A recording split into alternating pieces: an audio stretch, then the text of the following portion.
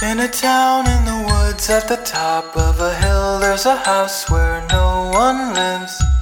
So you take a big bag of your big city money there and buy it. But at night when the house is dark and you're all alone, there's a noise upstairs at the top of the stairs. Hi, this is Ross Payton with Role Playing Public Radio. This is RPPR, episode 87, Fantasy with a Horror Chaser. And with me, as always, is Mr. Tom Church. Annunciation. Yep. Annunciation is awesome. So, in this episode, we're going to be talking about mixing genres up. Yeah. This is at Mr. Tom Church's request or idea. He has been very, proactive, I guess is the corporate word. I am awesome. I am very proactive in this company. You're synergizing paradigms all up in this bitch. I'm promoting synergy. You are. So, before we get to that, though, we have a bit of some news. Obviously, Base Raiders is first topic for the news. It's in editing now. Patrick, Seth Williams, who is a former RPPR player. You remember. Yeah, and he's been he's off in the northern lands. The land of cheese. Yeah, the land of cheese. And he is editing it as we speak. And after we finish his editing, I get it back. I'll revise it based on his editing remarks and then comments.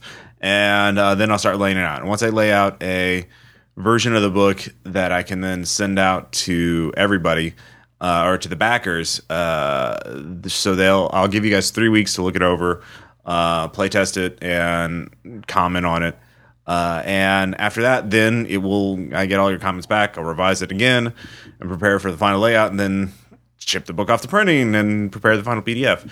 So hopefully I'll have the PDF out before Gen Con. That's my goal, is to have the final PDF out before Gen Con. Because when Gen Con comes around, Ross isn't thinking about anything. Well, I mean, I'd like to have the books ahead of in time for Gen Con so I could sell them, but that's probably not going to happen, and I really want to get all the books out to and I wouldn't do that. I wouldn't sell the book at Gen Con unless I had shipped all the books out, or was about to ship all the books out, because that wouldn't be fair to you guys, or at least those of you who are backing the book vis-a-vis the Kickstarter. So we're done almost. Well, we're not done, but we're getting there. Yay! So in other news, since I've started thinking about design and layout and artsy-fartsy crap like that, we're going to do, I'm starting a redesign of all the RPPR websites. And so first off will be Role Playing Public Radio itself. So by the time this episode is up, the site will look brand new and fancy. And it'll blow your mind. Yes. Thank you, Tom. And it will be totally awesome. And to celebrate that, we're creating a new feature for RPPR for those hardcore listeners out there. This is called RPPR B-Sides. And oh, God. My insides are churning in my gut right now. Your showing of support is appreciated, Tom. Anything for the fans. But fuck. So... In B-Sides, we record a lot of material, and not all of it makes it to the main podcast, and some of it never will make it to the main podcast, because games that just go nowhere. Well, I mean, convention games, they can be fun, for example, but a lot of you who listen to the AP podcast complain about the convention games because the sound quality isn't as good because, well, they're in convention halls and it's noisy. But a lot of you do like these games.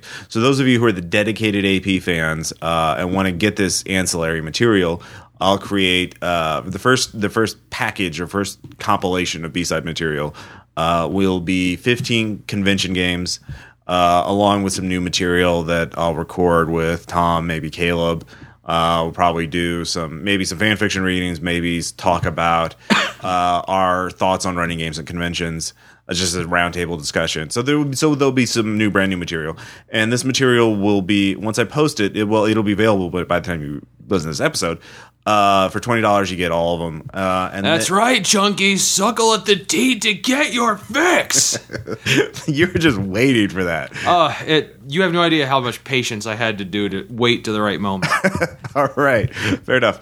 But worth it. For those of you who can't make it, Right. I am dedicated to making sure that all the material eventually is free for everybody. I don't want to make it to where it's a paywall only material. So We wouldn't do that. I will eventually release the material I'm thinking a year later. I haven't set on the exact date, but a year after I initially make it available. It will be available not as a weekly episode or whatever. I'll just open it up to the public as a separate page so you can download it if you want to.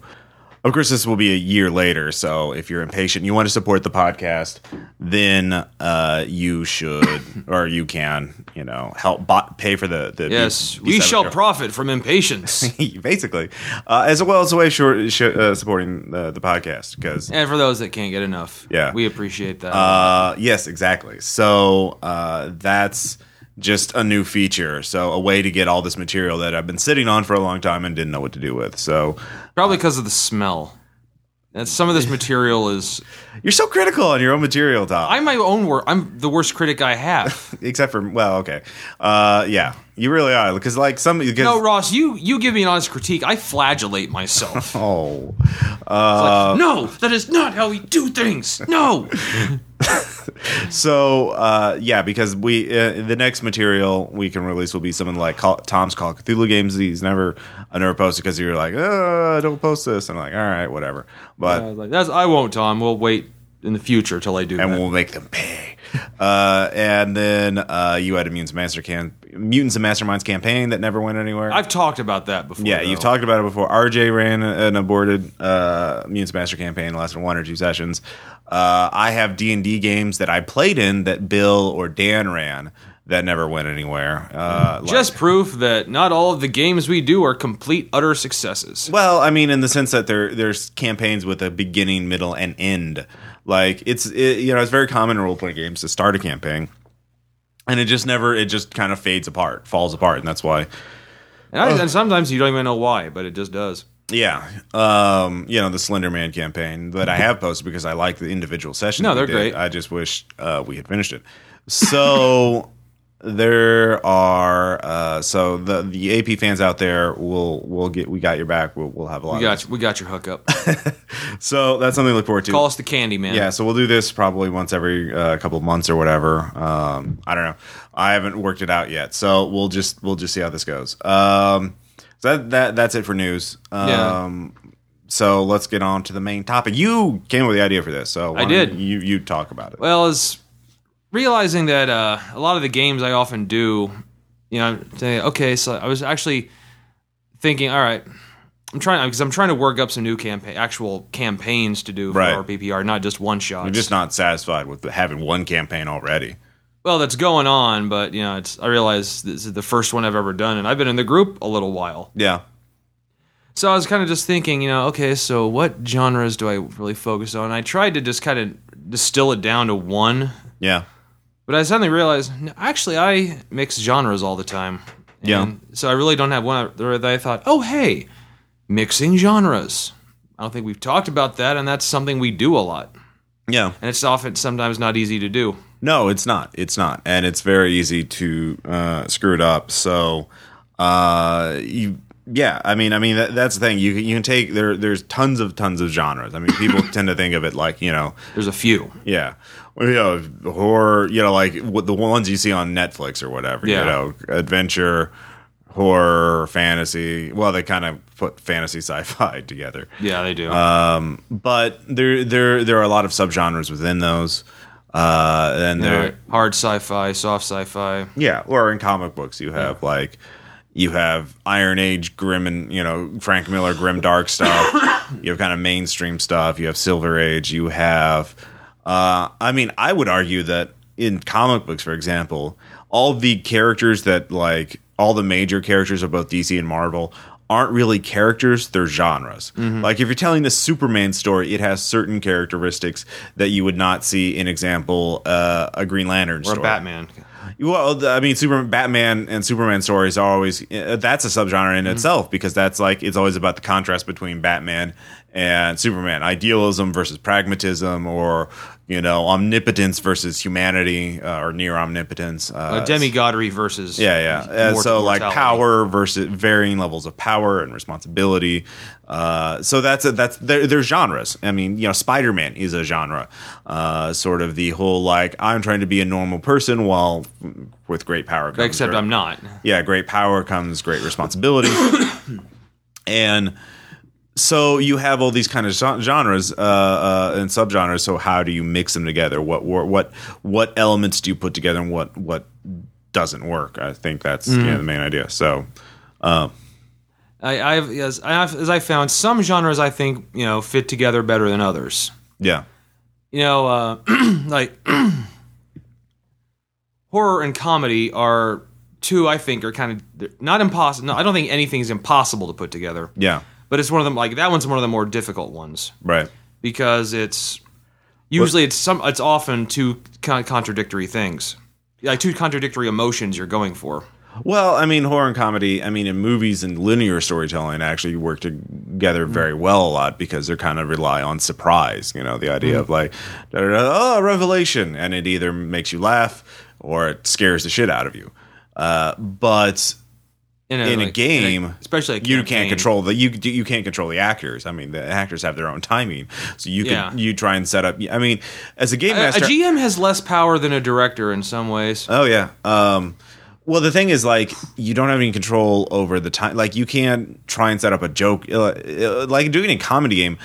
As a game master, how do you do that? Like, you don't have any control over. You can try and set up jokes, but you have to hope the players set up a punchline. And usually, the punchlines, the good jokes, always happen in unexpected parts. Of other games. I don't know. No,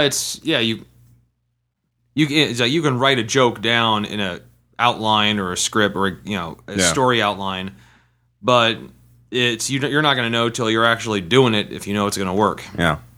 So yeah, doing comedy alone in a role-playing game, that would be another good topic. Just how do you do it intentionally? Like most of our jokes have been pretty much like as a result of improvised banter, I think. I think is essential to role-playing, I think. Well, yeah, of course, for good role-playing. I mean, we're not those kind of serious groups that,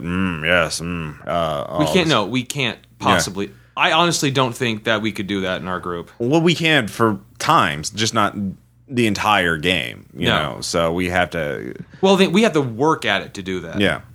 We have to all right. Okay, no. We're just... Certainly, like in the later sessions of No Evil, there wasn't quite as much, joking around as there were. Well, when we sensed the end game coming. Yeah. Well, just the revelation, like, oh shit, things are horrible. We're making horrible choices.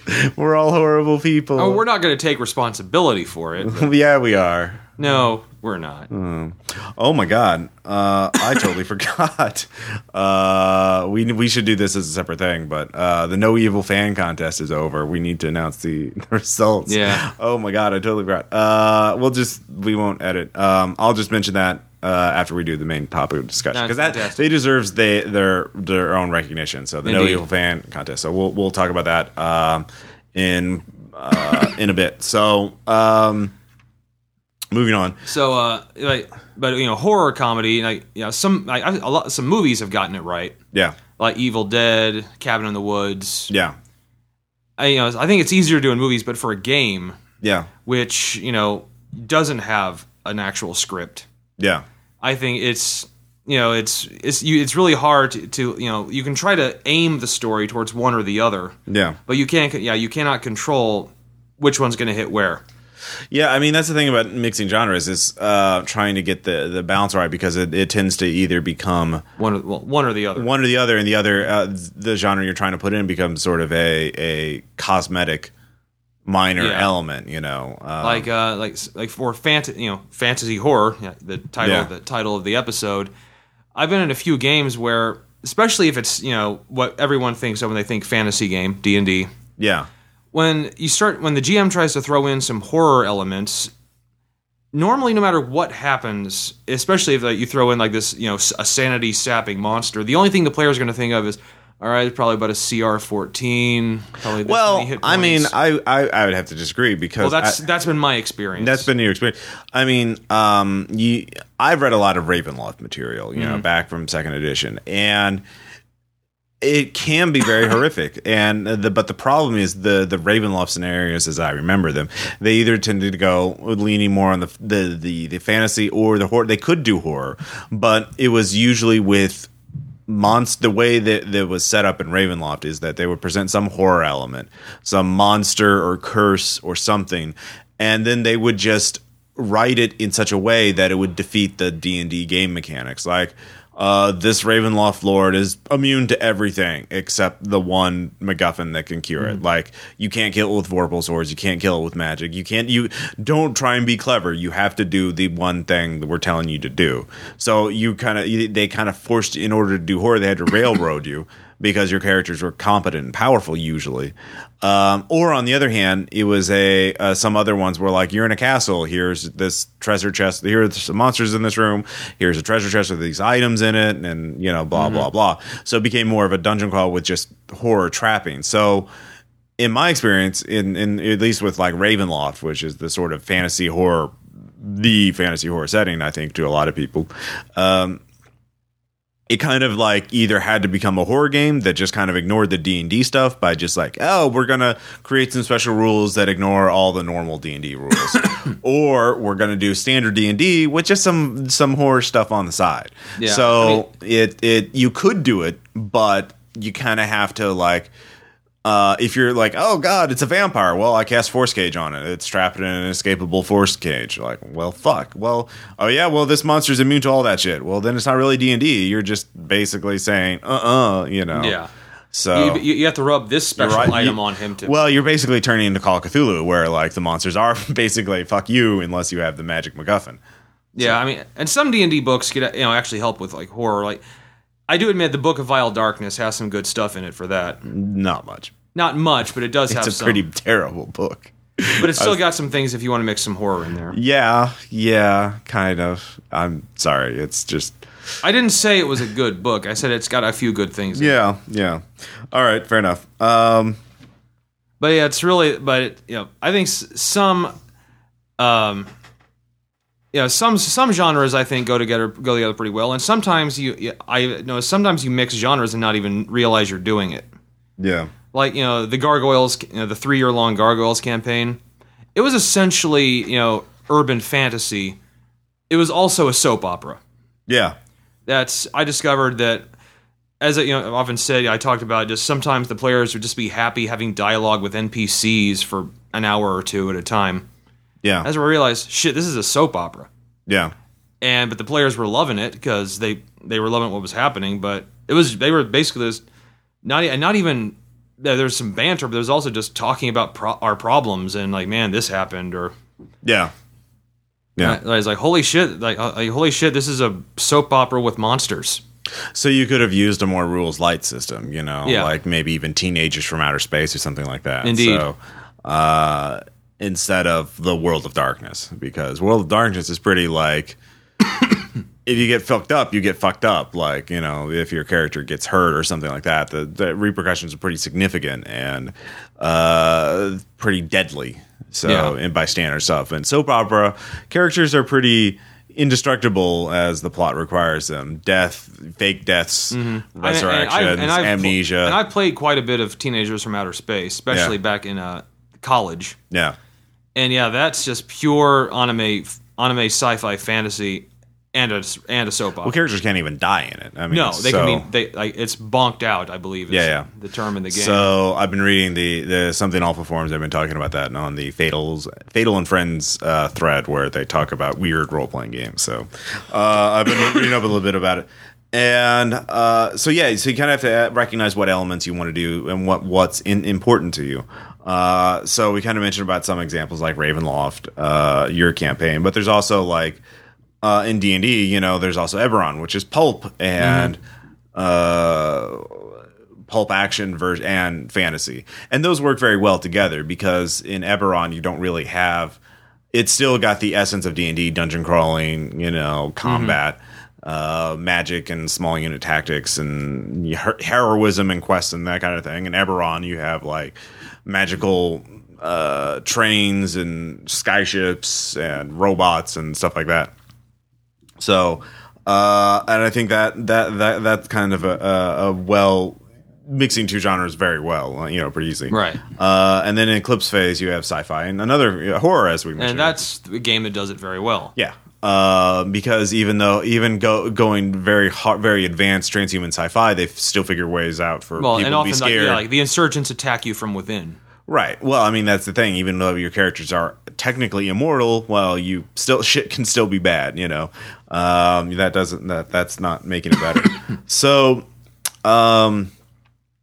if you're thinking about combining two role-playing game or two genres in a role-playing game, you kind of have to think about what's good about it and what's bad about it. So I think one thing you be aware of when you're mixing two genres, then you can do more types of stories than you could with one type of genre. Like in fantasy stories, for example, you have the quest. It's Tolkien. Yeah, well, Tolkien or swashbuckling or like King Arthur or something like that. Writing wrong or performing wrong. If you're the anti-hero or the villain or whatever. But in horror, the stories are about the subversion of the normal, something that is like everything's gone wrong and you don't know why, or you do know why, you're just trying to survive. There's not so you can tell both types of stories in a fantasy horror campaign. You could do like, we must save the wrong, we must right this wrong, we must put the demons back, we must end this curse, we must stop the curse and get out of this realm. Or you could do horror, which is like, oh shit, we're just minding our own business and then something horrible happens and bad things happen to good people. Or we unleash something. By mistake. Or, yeah. Because, players don't read stuff they're not supposed to or at all. No. So that's another thing. So you get that kind of versatility, and I think you also get more of relaxed playstyle because people, a lot of players, I think a lot of people have very specific expectations for specific genres, Yeah. Like if you're doing fantasy, they want the high fantasy, they want their spells and they want their wizards and, demons and magic swords, shit like that. If you're doing fantasy horror, then they can expect, well, maybe I'm not going to have a magic sword because it's horrific, and that would make maybe it I'll just be a warrior. Has some armor and a sword. Yeah, so they're not going to be as like demanding. I think most players aren't. And in Eclipse Phase, like, well, why can't we just science all this shit away? Well, let's just rub science on it until it goes away. Yeah, but no, we have a big horror thing, the Titans, and they're basically fucking badasses, and they're gonna out-science you. So because they're a lot better at it than you are. Yeah, exactly. So you have that on the other hand. And I think that one of the biggest other advantages is because you put two genres together, you make it original. You make it a novel thing because players everyone's played D&D. Everyone's played basic dungeon crawling game. The guy in the tavern gives you a quest. You go to the dungeon. Amul of Yendor's here. Go, et cetera, et cetera, et cetera. But now if it's a fantasy horror thing, then people are like, oh shit, well, what if this dungeon is, how are we going to get out of this dungeon? What's in that dungeon? What about that magic item? Oh god. Like, should I touch that thing? Yeah, exactly. It becomes more horrific or more insidious. And so they lose their expectations.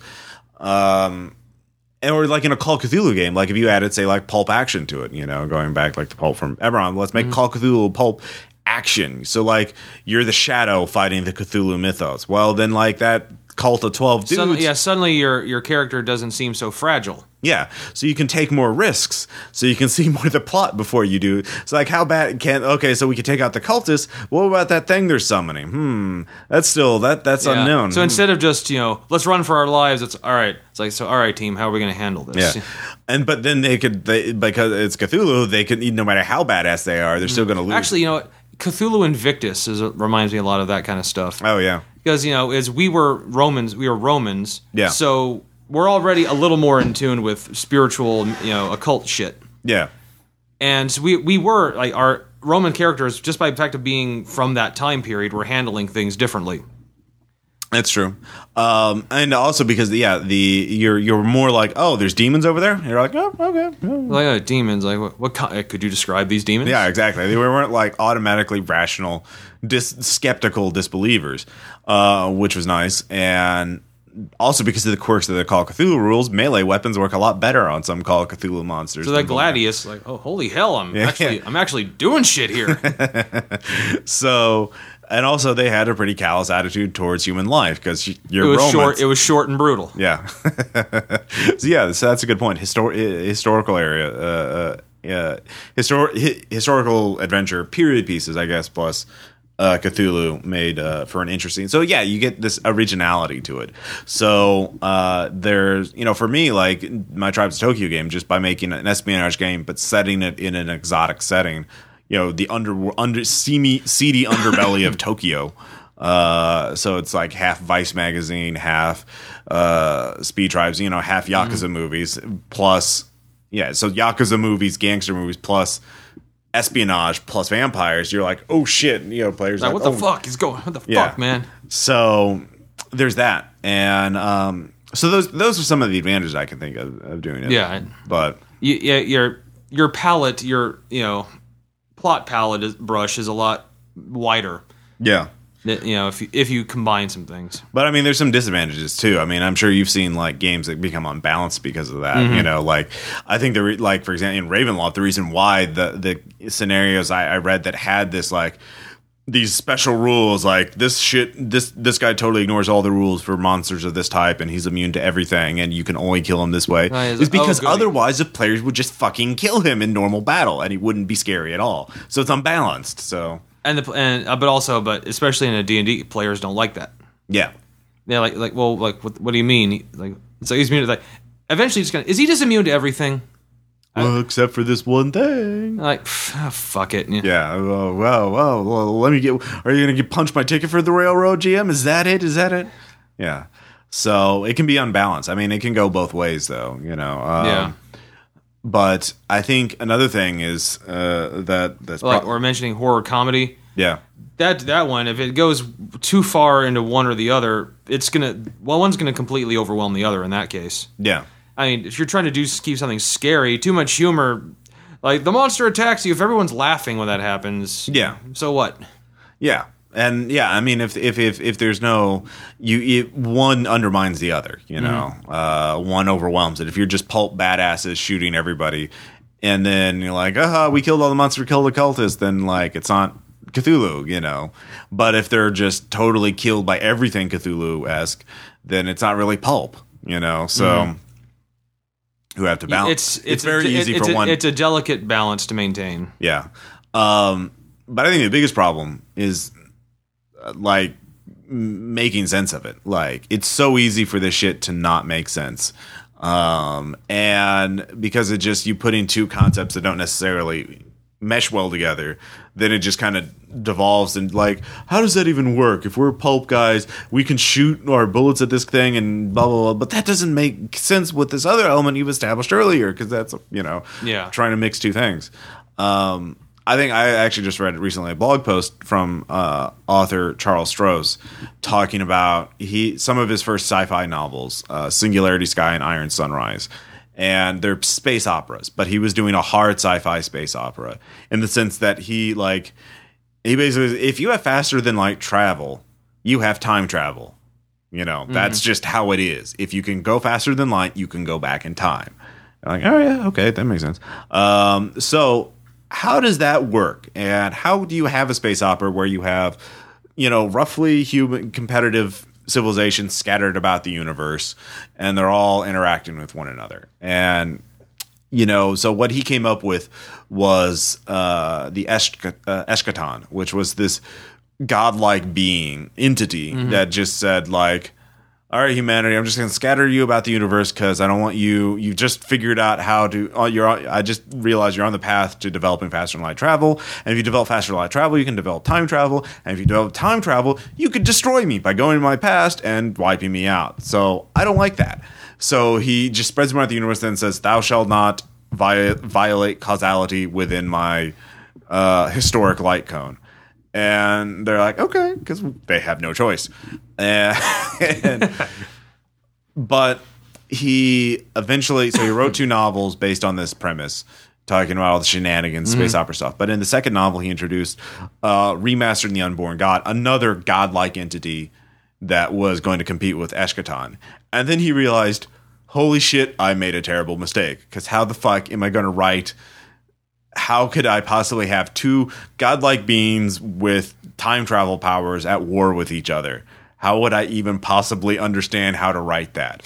So, like, Yeah. and that was just within one genre, but like, you can get to that point. Like, if I have Cthulhu and Thor fighting, who's gonna win? Like, fuck, my fantasy Or like Cthulhu game is a superhero Call of Cthulhu game. yeah, exactly.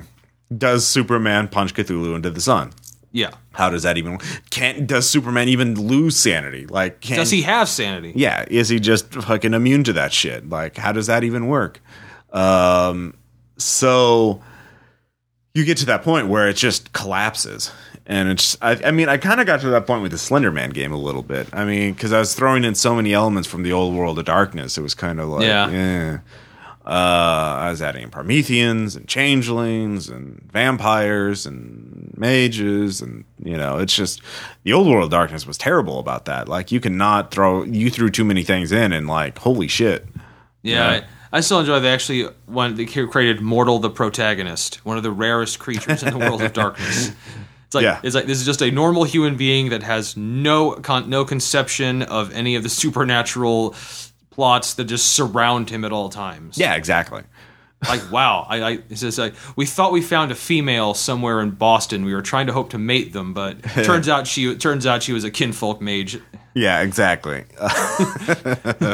So yeah, that's the kind of thing you get to when you add in, and because again, I consider every game line within the World of Darkness a separate subgenre of horror. Because like vampire games are not supposed to be like mage games, you know. They explore different themes, and they go over different types of stories. So you could do a vampire mage game, but just vampire and mage, like that would be interesting, But like vampire Promethean mage, Werewolf, and werewolf, like fuck, that just turns like, so it's essentially like we're trying to avoid Gehenna, save Gaia, reach Ascension. What the fuck? Yeah. So there's that the Promethean over there is just trying to turn into a human. I don't know. Yeah, no, but dude, he's why are we mixing the old and the new World of Darkness? But dude, he's radioacting up the whole place. Radioacting up all the place. I made that word up. You did, and that was it. Perfectly cromulent, though. So yes, on the spot grammar. So yeah, I mean, you had some examples of doing this in your own games, right? Yeah, it's once again the sci-fi. Teenagers from Outer Space was really my first intro. Yeah, comedy and basically sci-fi fantasy. And those go well. But together. essentially, I think it's been my experience. The more genres you fit in, the less rules-heavy system you need. Yeah, because again, we just mentioned, but most World of Darkness games I was in, the GM was trying to mix everything. Yeah, and they didn't last very long. In the Gargoyles game, which I used World of Darkness, I threw in all kinds of stuff, but I didn't focus on one thing because the players were playing all kinds of different things, and I decided, all right, I'm just gonna have to ignore a big part of the stuff in the books and just try to make it all kind of fit together. Well, you were trying to make it fit within the Gargoyles canon. Mm-hmm. You weren't even trying but I still had Cain was the father of all vampires, and I still So really, you were doing two genres. One genre was Gargoyles. The other one was the World of Darkness. Yeah. So those were the two genres you were putting. You're trying to get everything in both those universes to fit. And it helped because, first the players really facilitated that. Yeah. They were very into it and quite knowledgeable of both settings. Yeah. So I think we cooperated enough that it worked out just fine. Yeah. And also, once again, I didn't say one thing couldn't, everything could be stopped by something else. So no one was, oh yeah, well, I'm the most powerful. No, I'm the most powerful thing. So it was rock, paper, scissors, basically, only with 30 types of things. Yeah. Vampire beats mage, mage beats Prometheus. No, anything could beat anything, really. Yeah. If it just depends on how you did it. Okay. Celerity beats this. Yeah, but there were a few times when there were disagreements. Like, I have to say, David even mentioned this, but there's one time Aaron had a mage character. Yeah. And David had a... was he a techno wizard type? Yeah. And David had a vampire character who had, like really high celerity and potence, but Aaron was trying to subdue him and just rolled like 7 successes on something and Yeah. Thoroughly trapped David's very powerful vampire. And David, he argued it like, no, how could he stop me? I have all these disciplines. He stopped you, David. Yeah. There you are. Fair enough. So It essentially was, no matter how powerful you got, you could still be taken down. right. That's kind of like the thing I had to keep going. Like, I don't care how powerful you get, you can still be taken down. Fair enough. And that's what, and that kind of game you had to do, like, Right. especially World of Darkness. You really have to do that. Others, it's a lot easier. Right. I mean, Call of Cthulhu. Mm-hmm. Everyone's human. Everyone's human. Like, you might have a bigger gun, but Yeah. anything You still have maybe you could be 15 killed. hit You could be points, killed by anything that can kill a human. Yeah. Which is A lot. a lot of things. Yeah. Let's No, be you honest. can't even fly through space on the back of a Bayaki without dying. Yeah, without space meat. Without space meat, yeah. Yeah, I mean, if you have space meat, that goes without saying, though. So, Yeah, like motherfucking space meat. wait, I'm about to. Oh, hang on, space meat. Yeah. Much better. So yeah. I think these kind of games are really fun, but it's kind of you have to think it through. It's like most games. It takes work and planning. Yeah, I mean, if you're setting a game up like that, I think you have to think about sort of mentally playtesting it, at least, if that makes sense. You have to sort of think about like what's the worst case scenario. And that's usually, I mean, for me, like, especially if you're combining 2 game lines, like Vampire and Mage or whatever, you have to think, what is the worst, most broken rule combo you could think of? So in game mechanics, or if you're coming up with house rules for this kind of shit, like, what is the worst possible thing players can do with this new element? Oh, wait, you can become invincible and do infinite number of damage on anyone per round. Oh, well, I should not let you do that. That kind of thing. I mean, for me, that's what I do. I think about, like, what is the most broken thing that could happen? What is, or not game mechanic wise and setting wise, fluff wise. I don't know. What do you do when you're thinking about this? Normally, it's the bigger mallet Yeah. idea. That if you, I tend to do that no matter what kind of awesome, horrible damage combo you can think up. Yeah. I'm the GM. I have way more resources than you, and I can come up with something that can smack you down. Yeah. I mean, that is possible. I prefer not doing that because the idea is one, you don't want to do grudge monsters where like you send in opposition, literally just take out the PCs because you don't want it to be like GTA where it's like you've done bad things I don't approve of, you get 5 stars, they're just swarming and they all know where you are and they're all attacking you, and I don't like that, or like the super badass coming after you. What I do, because also if whoever your bigger hammer is, theoretically the players should have access to the same rules and resources so they could do whatever the bigger hammer does. Does that make sense? No, it's once again, I also before I drop the hammer, I also talk to them about it. Yeah. Like, hey, this thing here, we're gonna need to put a kibosh on that. I think it's also you got to kind of think about what kind of story you want to tell. Like what is this campaign going to be about? Is this, and for me, for campaigns, I don't like trying to like, this is what this is about. This is like the definitive thing. The players are, I want to posit a question or a dilemma and like then see how the players respond to it. So like Tribes of Tokyo, it's like, what do you do at this point in the campaign? What do you do when you get caught up in a conflict between forces? And it's almost a comedy of errors. It wasn't like you were you didn't start as dedicated vampire hunters and like you're gonna fight these guys or these guys are terrorists and oh no, they're vampire terrorists or whatever. Yeah. You just like investigated. We went to work. It just blew up in your face. Yeah, but literally, we went to work one day. Yeah. And shit got bad real quick, and you don't know why. And now you're beginning to find out a little bit about why. And so that was a major theme. Is like you don't have a mission. You don't you could just back away. You've been offered chances to back away, and so and I think we're seriously considering. Some of you may, and some of you may not. So you've seen that these people are very evil and very horrific. You know that they're killing people and they're doing terrible things, and they're fucking vampires. They're not human. So there's that. But on the other hand, you're not. Are you a crusader? Or are you just going to let? So that for me, that was a major element of this, was that you're not totally committed. Are you committed? What do you do when you're presented with this? Do you walk away? Are you a bystander, or are you just going to take charge? You know, are you going to intervene? So for me, that was there from the beginning of the campaign, that I wanted that in there, and that was going to, and so I kind of structured the scenario and everything so it would reflect that. And that's why I'm also doing the Japanese underworld, because that kind of emphasizes this kind of like everybody's a little bit corrupt. At least there's nobody who's totally pure. Even the police who don't take bribes, like they have information. They could bust a lot more yakuza than they do, but they don't. They let the yakuza do business. They let them exist, you know, because that's just how it is. And that kind of, and that in some way helps keep the peace. Yeah, that kind of like that's for me. That's important. So like for you, I think it was the movie Last Man Standing. They said it's not like there is always a gang. That's just the natural state of things. Yeah, but two gangs is when things get. So I want you to restore the balance. There should only be one gang. Right. But no, there's always a gang.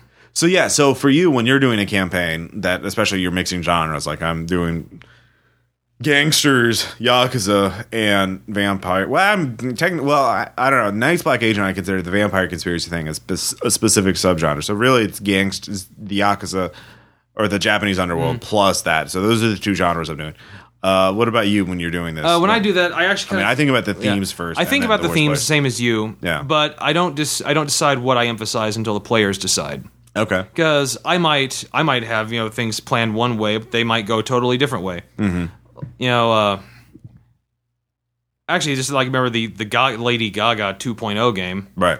I didn't know if you're gonna go more, just focus on making the show go, or take out the guys that are there or whatever. I didn't know what you were gonna do. Right. So I held off on what I had planned stuff for everything, but I just held off and throwing it out there until I realized where you were going. Okay.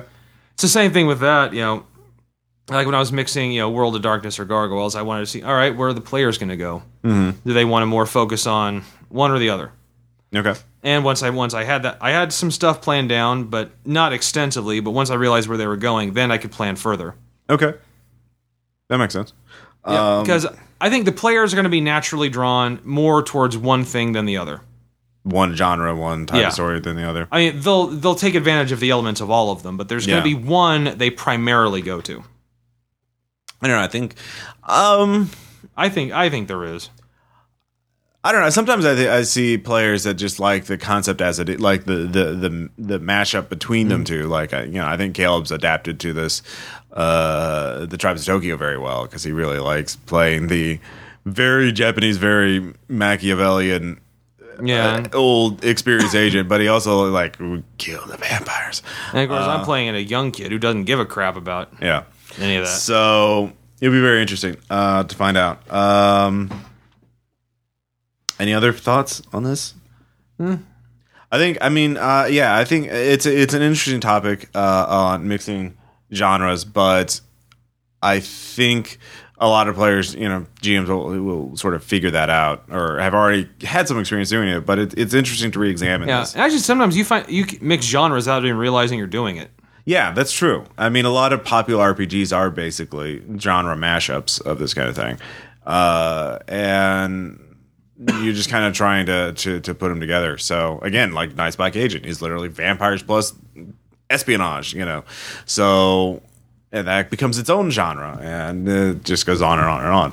So genre mashups are fun, yay! Yeah. So I think they make the best games. I think, to my opinion, just because they always have more to do, players have more to think about, and you have more. I think certainly personally, I think it's sort of like in your stage, like how experienced you are in the game. If you're new to gaming, dungeon crawls are fun as hell. Like if you've never tried it before, just the basic stuff, or Call Cthulhu, like a straight up Call Cthulhu mystery, like that's fun. like by itself. But like once you've done like 10 dungeon crawls and you've been through massive Nyarlathotep, You're hungry for more. You're hungry for something different. You're decadent. You've burned out. You need to get to the hard stuff. So, so we're basically, I'm comparing you to drug addicts. So eventually, you're going to find yourself like Frank Cotton in Hellraiser. Yeah. At the GM with swing. What's your pleasure, sir? Yeah, exactly. Yeah. So I'm comparing us to drug addicts. So that's the thing. And I'm comparing us to Hellraiser. I don't think anybody listening to this would disagree. No, especially if you're listening to this. I mean, that's a sign. That's yeah. You're already in it's deep. like, role playing is an addiction. It takes up a lot of your time and your life and costs money. Yeah, not an addiction at all. Nope. I'm sorry. Buy my books. I'm sorry, Master. All right, Tom, you do not have a letter, I do not. but I want to talk about. I have a thing. We have a thing. Yeah. Yeah. So right when you come back, I'll be talking about Grimoires, a history of magic books.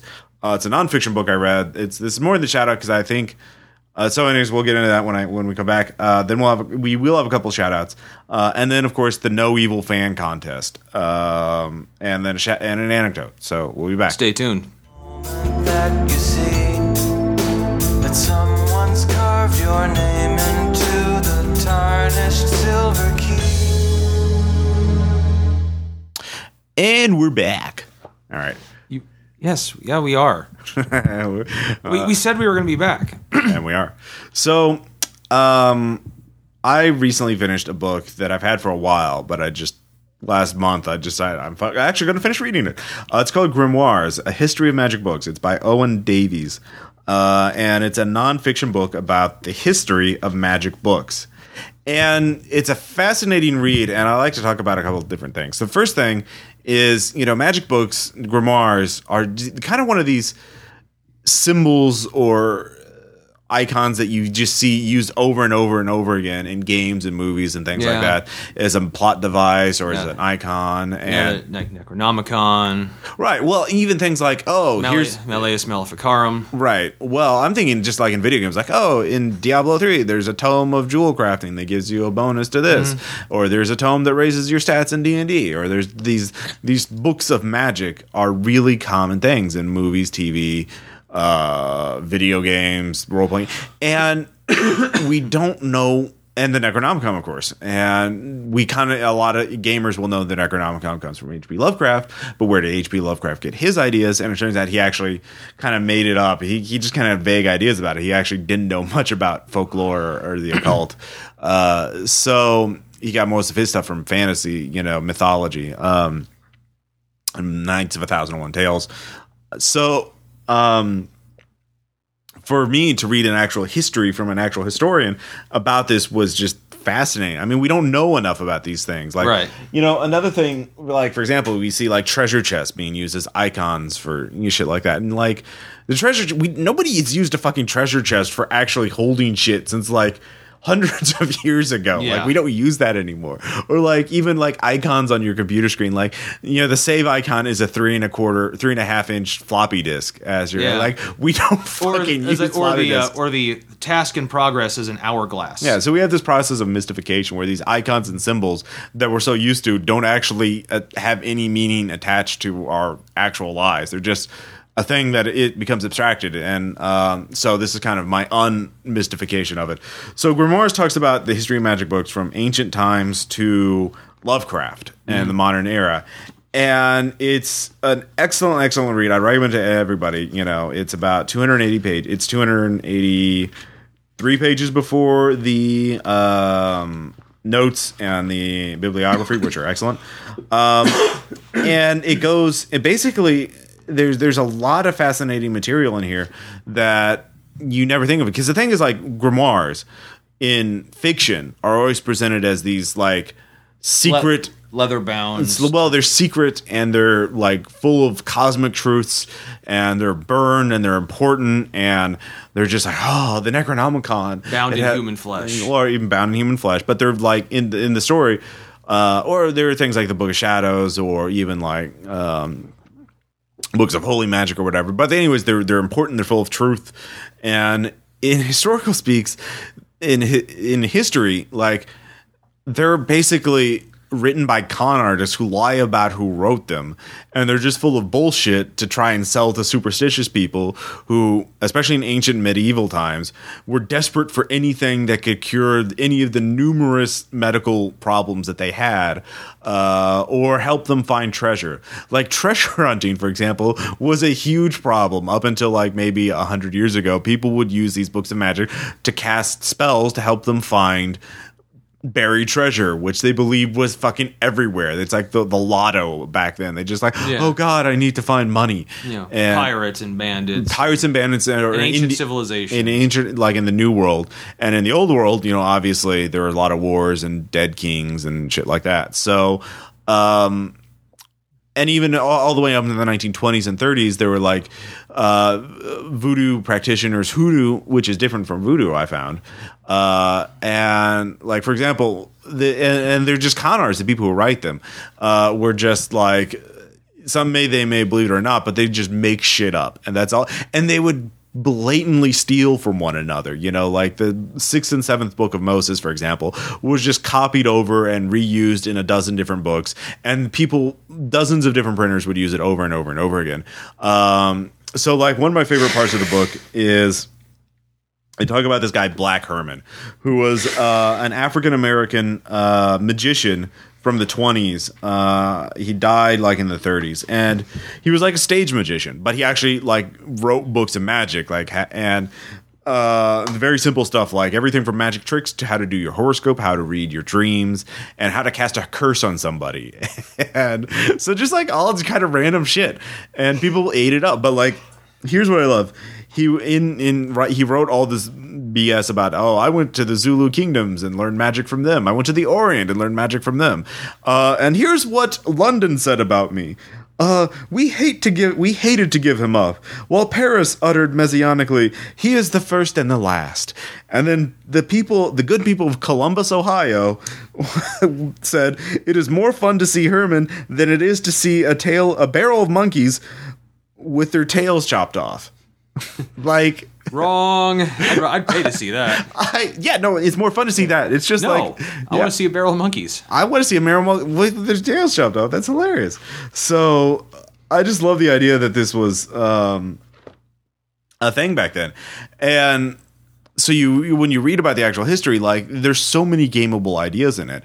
One talking about like back in the Middle Ages, people thought Toledo, Spain was just this hotbed of occult activity, and there were all these cultists, and there were like literally magic caves where people learned satanic practices and learned magic from Satanists and shit like that. And so it's like, oh, okay, well, how about a historical Cthulhu game set in Toledo, Spain, where you're like, because apparently it was very cosmopolitan back then. Jews and Arabs and Christians would all hang out and talk to each other. Now it's like Sedona, Arizona now. Yeah. Okay. The mystical hotspot. Oh yeah, you're right. So the kind of the mystical spots of the world kind of change. Yeah, except it's Sedona because it's vortexes, I believe. Oh yeah, exactly. Not magical caves, No, used to be Salem. Yeah, yeah, Salem, obviously. But then you have the thing is these magical books, like in the Middle Ages, it was a crime to have these books because it's heresy. Right. But the books were always geared towards their audience, and they were always geared towards quick rich schemes or quick fixes for their problems, medical illnesses, medical problems, illnesses, that kind of thing, fixing crops, fixing cattle. And then like in Norwegian, in Scandinavia, they had these things called black books that like military officers used, and they had spells for like getting the favor of your superior officer. Like literally there was a spell to like make your boss like you. Like, so they always geared towards their audiences. So these books were often printed cheaply, and so poor people could buy them, and they always like lied about where they were printed. Like books in Spain would be like printed in Philadelphia because they were just like they considered crime, and so like they were considered crimes in Europe during the Middle Ages and the Renaissance for being heresy. But starting towards the Enlightenment, they were still a crime, but because it was fraud. Like, right. And like in the court of Louis the 15th, in Versailles, there was a whole scandal about magicians, because they also sold poison to rich people, and rich people loved their poisons. So there's a whole scandal about that. And there, like another book, like The Long Lost Friend, which I actually own a copy of, is a book for Dutch Pennsylvania farmers. And although it's spread all over the country, as farmers and rural people needed, like, here's how to find a lost calf. Here's how to enchant your rifle so that anything it shoots dies. You know, like here's to make sure a tornado doesn't hit you. It might. I flipped through it. Here's how to protect you and that kind of thing. And so you have all these books. There's actually there was actually these powwow men, which were Dutch Pennsylvania, like cunning folk, magicians who were hired to, you know, cast spells on farms and cows and shit like that. Like farmers, like, my crops are doing bad. Can you do something about it? And they're like, oh, sure, okay. Give me some money. Yeah, give me some money, and I'll magic up some shit for you. But there's this one guy, I can't remember his name.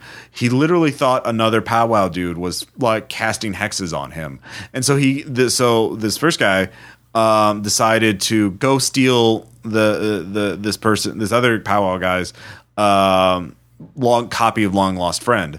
And so this one powwow man and his two friends snuck into the guy's house, tried to knock him out, but they killed him, and then they stole his magic book. So it was called the Powwow Murders, and this happened in the 1920s, by the way. Wow. And this is like a whole big thing where, like, during the 20s and 30s, people were like, oh God, these super stupid farmers are believing in this magical superstition nonsense. We should ban that book, you know, and just get rid of it. And so there's a whole thing about that. And in Germany, they had the same thing. Like in the 1950s and 60s, they're like, God damn these stupid people and their stupid superstitions. We should ban these books. But they were like, it's kind of, you know. You know what happened the last time we tried to ban books? Yeah.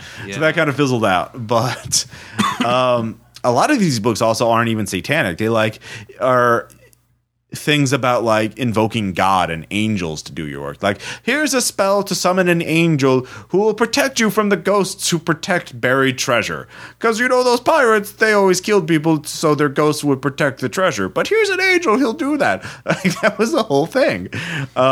Literally books for angel summoner. Yeah, books for angel summoning. That was a big thing. Was to because you could, like, even the people who read these books, they were like, the church has its heresy, but the church just doesn't want me to summon angels because they're trying to keep me down. They want that power. Yeah, so they were conspiracy theorists back then, and it's the same kind of magical thinking, and it's just fascinating shit. And so they, like, even Benjamin, at one point they quote Benjamin Franklin, who is like, in one of his almanac or one of his newspapers, like, these goddamn poor people are spending too much time digging up looking for buried treasure. They're bankrupting their families by looking for buried treasure. It's like, God damn it. Well, not like that. I can't remember exactly what page it was on. Like, ye people are doing bad things. Yeah, literally. They were just like, stop wasting your time with this shit.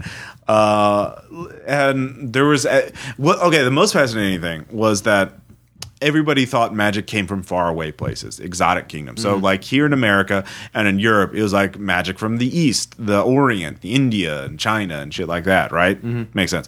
But in those countries, in like the Far East or Africa and and Jamaica and the Caribbean, they thought magic came from America and Europe. So, like, these people, there's actually one company called the De Lawrence Publishing Company that came up with this idea of like publishing cheap books of magic, and then they sold them to the third world. So people got these books, like even their book catalog was considered magical by some people in Nigeria and Jamaica, and so they would order like the 6 and 7 book of Moses from them and shit like that.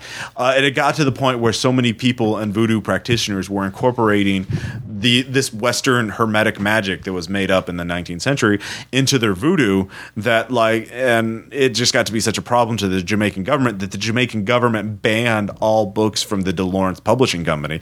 And that's a law that's still in effect today. You cannot import books from the De Lawrence Publishing Company. No books of magic from them. And that's still in the books in the Jamaican customs. Nice. So what does this mean for gaming? One is, I mean, it makes you rethink of how to use grimoires in, books. Like Call of Cthulhu, the books, the difference between the Call of Cthulhu universe and our own is that in Call of Cthulhu, there actually are scary things in Beyond Time and Space that will do crazy shit. And if you say these words, crazy shit will happen. And so that kind of, and then there's diaries and journals and things like that. But you have all these cheap books of magic, which are made by charlatans out to make a quick buck to exploit the superstitions of poor people, more or less, or rich people. So how do you use this? Cheap books of magic that are cheaply printed. They spread like wildfire. Because I think that would be an unintended. So that'd be an interesting thing to like. They would freely reuse material from each other.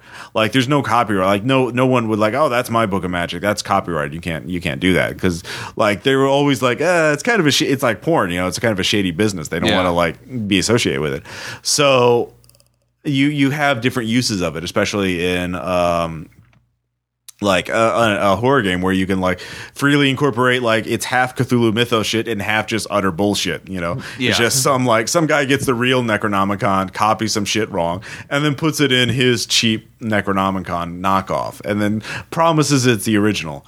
So like the 1977 Necronomicon, that's like, oh, this is the real H.P. Lovecraft was really telling you the truth, by the way, and it's all just made up bullshit. Like that's actually in the tradition of grimoires. It's just making up bullshit and selling it. So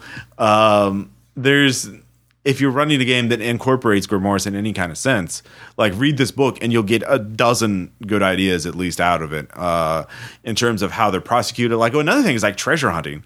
Like there's a huge obsession over treasure hunting back in the Middle Ages and the Renaissance, all the way up until the Enlightenment. Like, oh God, buried treasures everywhere. So like, and I haven't heard much about this before. Have you? No, I haven't. Yeah.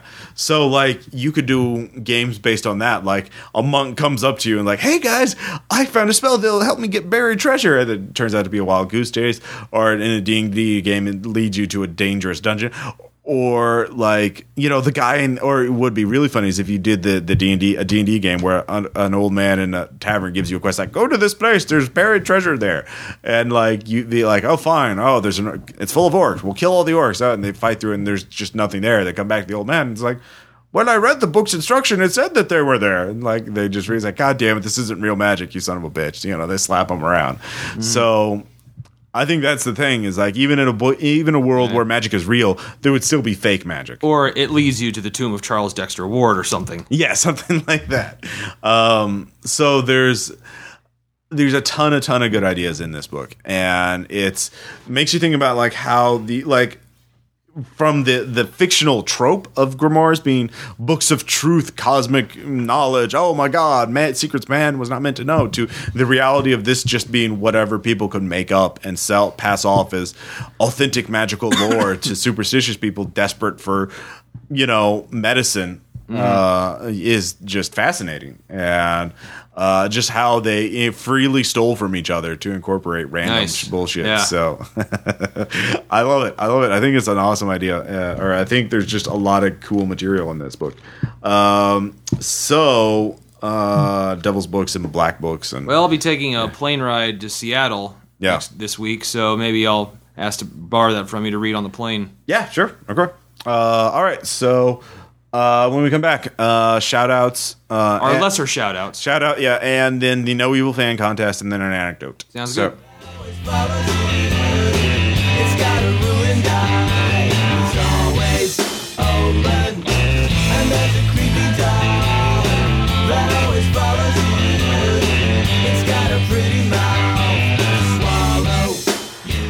And we're back. And the whole reason I forgot to mention, the whole reason I wanted to talk about this book at length and talk about ideas in it is I think, we talk about books and how they can be inspiring in role-playing games, stuff like that.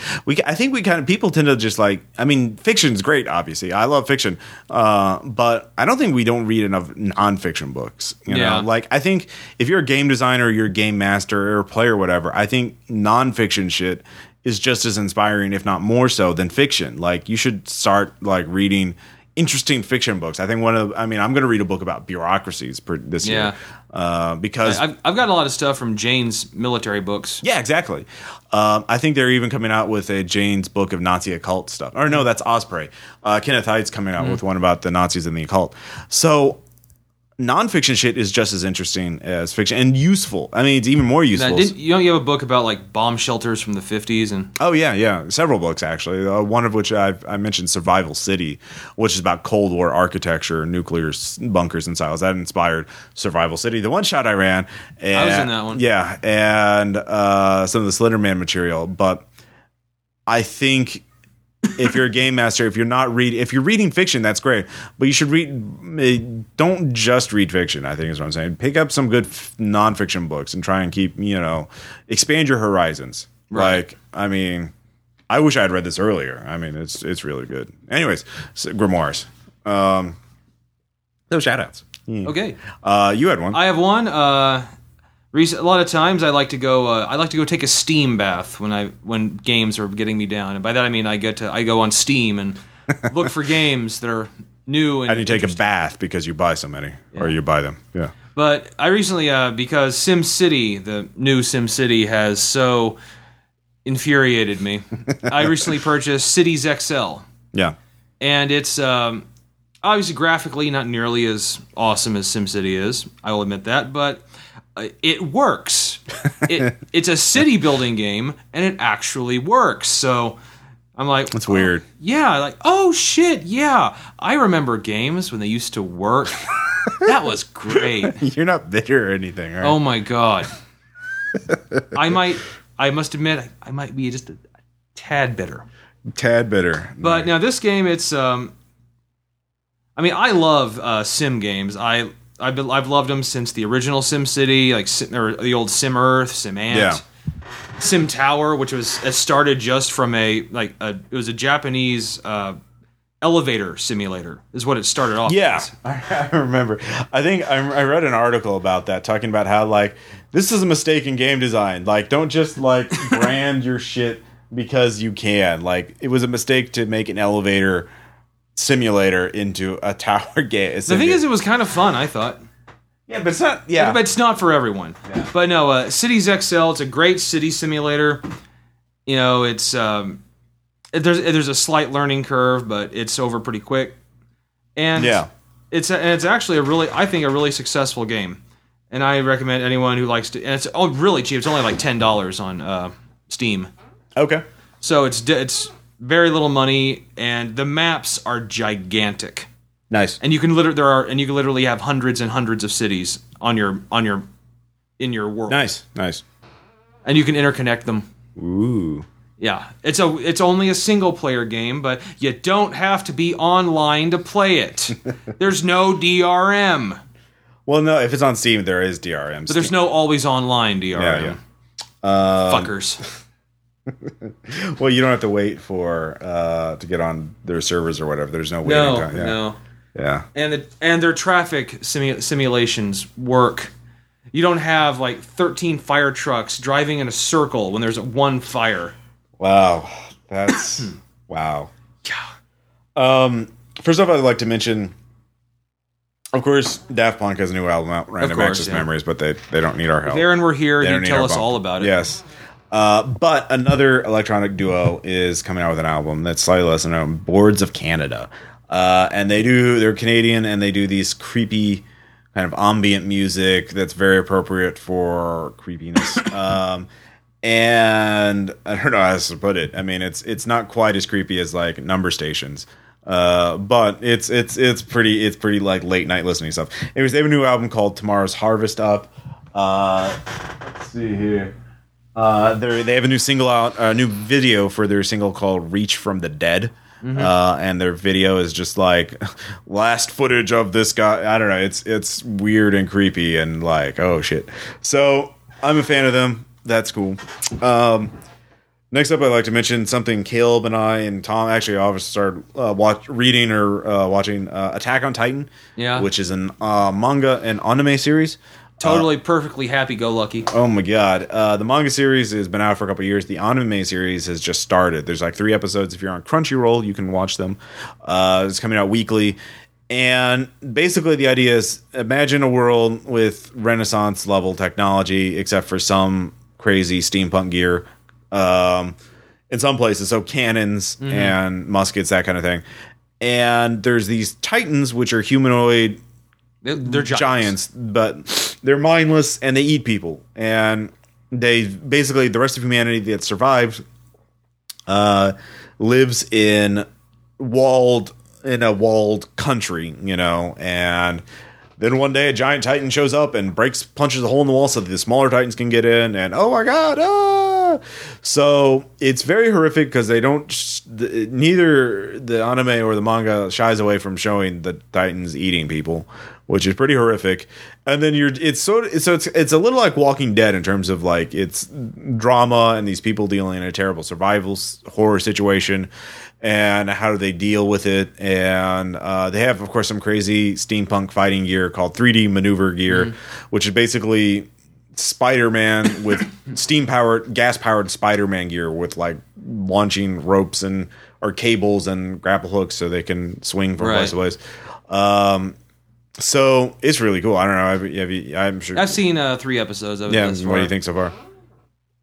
Well, definitely. It's, to me, it's kind of got a Lovecraft feel to it because it's like horror, that kind of horror does. There's no rhyme. There seems to be no rhyme or reason for what they do. Right. And we can't understand them at all. Yeah. They just do what they do. And Yeah. in the case, it's eating us. Which is pretty true of a lot of mythos creatures. They just do what they do. We can't understand them. And they eat us. Yeah, it is pretty horrific. So the manga, there's a fan translation free online that's much further than the anime series, but the anime series is pretty horrific. Anyways. And then, of course, Grimoires, which I mentioned before. And then finally, I'd like to mention a Let's Play series that I've started watching. It's Let's Play Deadly Premonitions. Mm-hmm. Deadly Premonitions is basically a sort of, was a budget Xbox 360 title. It's now been re-released for PS3 in Director's Cut. And it's a very weird interpretation of Twin Peaks, where you have an FBI agent who is investigating the murder of a young girl in this small town. And so this guy who's playing through is doing it hard at 100 and getting 100%. He's doing all the side missions, doing everything else. I own the game, but I realized it's better if I just watch him play through the whole game, and then I can see all of the content instead of me wasting 30 hours not getting all of it. So it is pretty fascinating so far because this guy, Francis York Morgan, please call me York. Everyone calls me York. He talks to you, the player. You're like, oh, you're supposed to go to the lumber mill to investigate the murder. You get out of your car on the way in there. It's like, Zach, we're supposed to go to, and he calls you Zach. And he just says, Zach, we're supposed to investigate the lumber mill, but if you want to do something here, I'm with you. And then, who are you? He literally talks to Zach, you, the player, while he's talking to other people. Zach, should we go investigate this?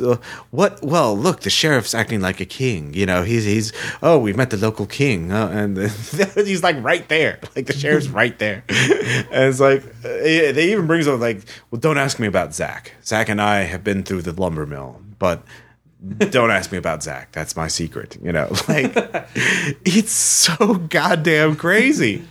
And you do all these side missions, and it's just it's one of those games that I'm like, I've been watching a lot of Let's Play material and I've enjoyed it thoroughly, but goddamn, it is a crazy goddamn game. So that's my last thing. Have you even heard of it? Deadly No, I have not. Yeah. Well, it's only a console only. There's no PC version. So, yet. But I don't think there will be. I'm just going to say yet. Okay. Well, technically you're right. Mm-hmm. Finally, before we get to the anecdote, of course, I don't want to skip over this. We had a No Evil fan creation contest. And holy crap, was there some good stuff in it. There was. And we have 5 posters left, so we'll mail out 5 posters. But we're going to, on the No Evil fan campaign page on the Actual Play website, we'll have a listing of all the fan art and fan creations at the bottom after all the episodes are listed. So everyone's entry will be immortalized on the RPPR website. And I want to thank everybody who entered in there. Seriously, you guys. It was really hard to come down to the final 5. And But the final 5 were really good. Oh man, oh yeah. Yeah. So let's just briefly mention each of them. First off, we have a story called Last Rites. Bartleby. Yes, which is about Bartleby after the events of the No Evil campaign. While and No one quits Firewall. No one quits Firewall. That is a very excellent way of putting it.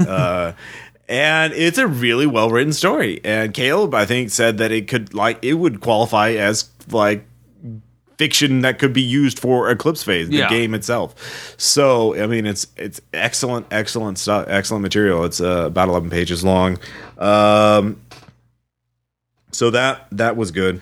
I know you probably want to talk about the Ode de Preston. The Ode de Preston, yes.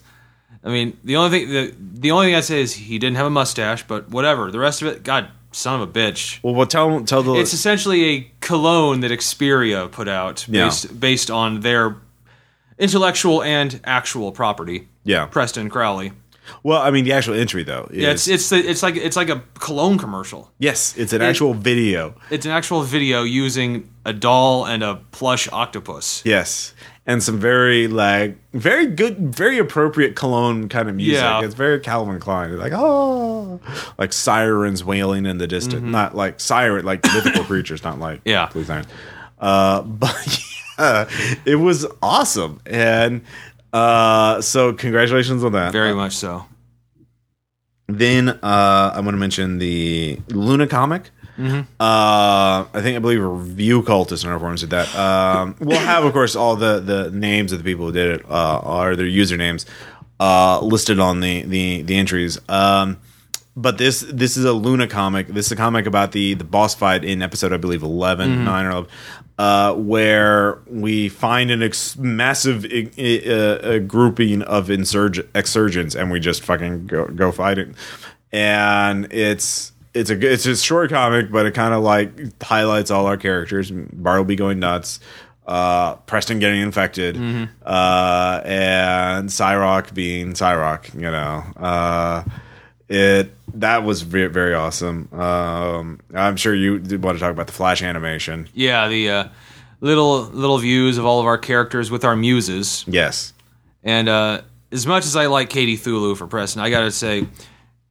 The Bartleby one with the March Hare T-boarding somebody in symbol space, yes. Yeah, while Bartleby sits on a crate of stacks. Yeah, of cortical stacks. Yes, you start collecting cortical stacks once, and people think that's all you do. Like, I was young then, I didn't know better.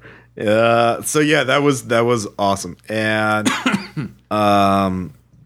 then finally for the 5th one was the No Evil Song.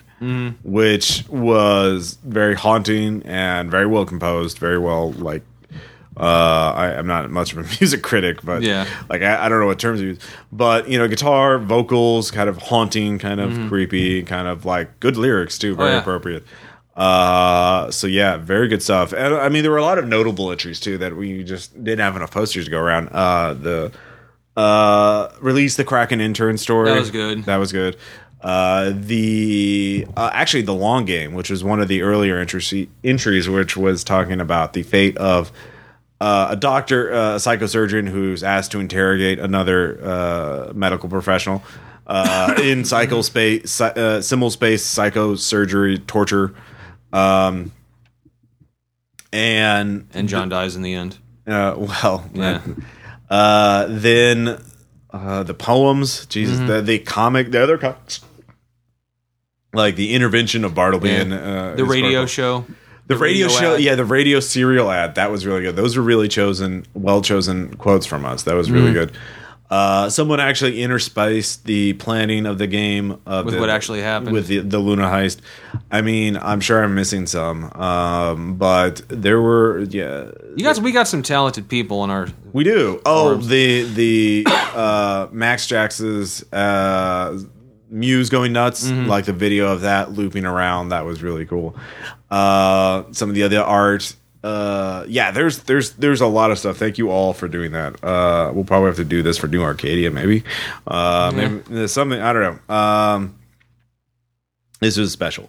So I want to get that out of the way and immortalize them on the episode. So finally, we have the anecdote. The anecdote. And this week we play tested a scenario from By the immortal.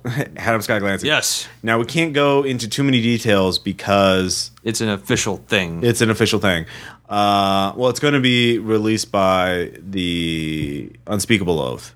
Yeah. As a scenario. So they're working on it right now. And in fact, I need to send in my playtest notes.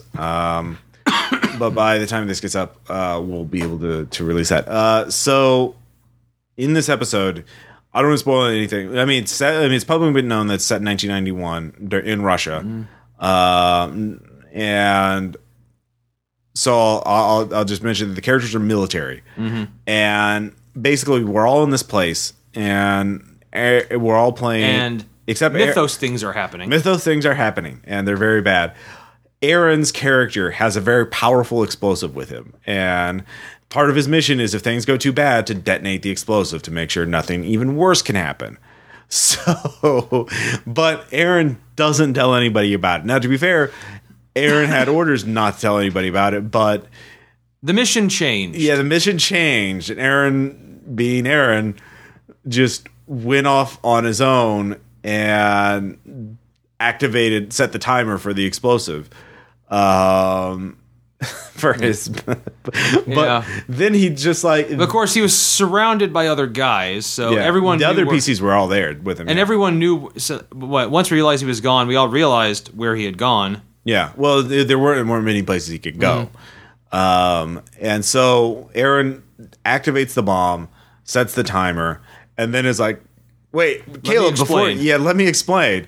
And so Caleb is just like, I shoot him. I put 10 rounds into his head. And you're like, okay. Aaron is dead. So he kills him.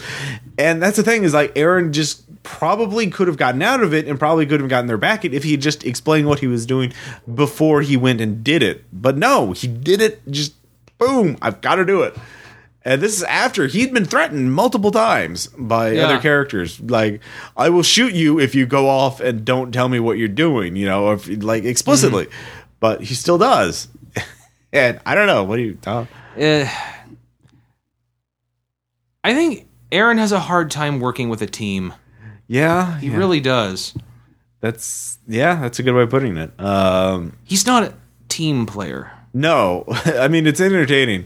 We did record the game, so whenever the new issue of The Oath goes up, we'll post that. This will go on the Unspeakable Oaths website, by the way, or their podcast.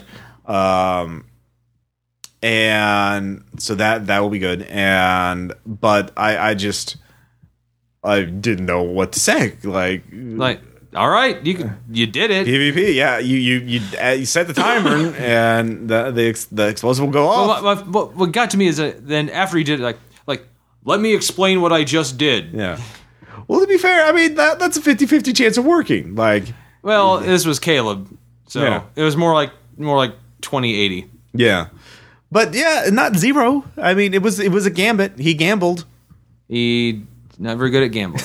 I guess not. He did not put any points into that skill. No, he did not. So, Aaron did not survive the end of that scenario. But he was not alone. Anyways, I know this is vague, but I just remember we're not supposed to talk about it at all. So I'm kind of vague about it. But the moral is, it has nothing to do with the actual game or itself. It's what he did. Yeah, it's just like, God, why do you not stick with the group, or tell them what you're doing, or try, like, you could ignore your orders just because they tell you? I don't know. Yeah, really. Once mythos starts happening, just throw your orders right out the window. Yeah, do what is going to help you survive. So, yeah. Really, if you just call up, it's like, sir, mythos is happening. Oh, then forget everything we just told you. Yeah, you fuck that shit up. You do what you want. You do what you got to. So, anyways, that was the thing. That was the thing that happened.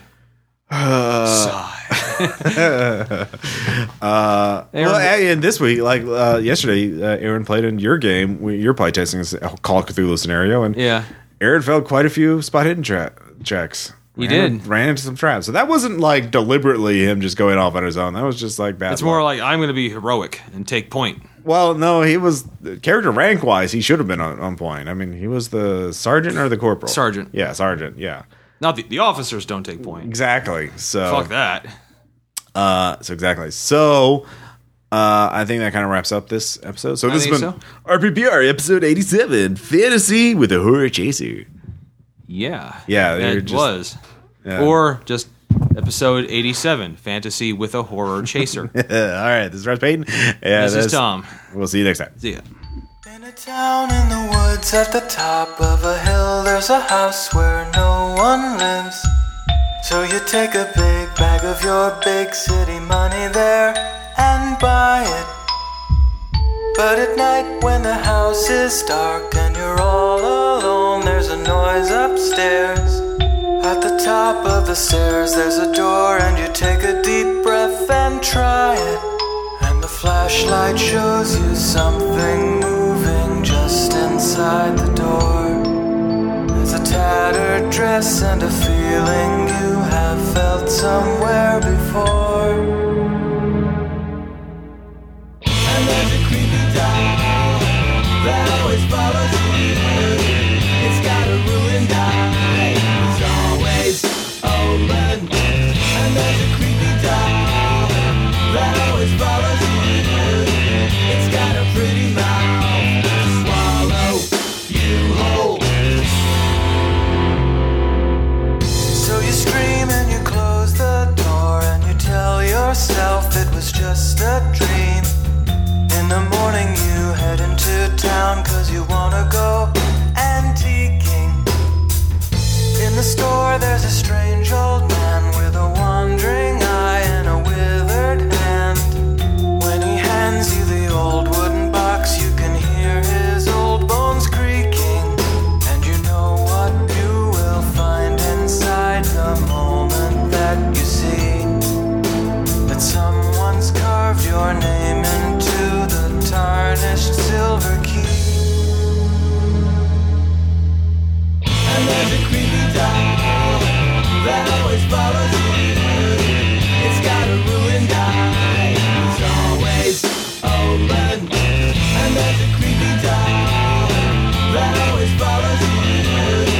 It's got a pretty mouth to swallow you whole. When you come home late, the doll is waiting up for you. When you fix the snack, the doll says it would like one too. Doll is in your house and in your room and in your bed. Doll is in your eyes and in your arms and in your head, and you are crazy.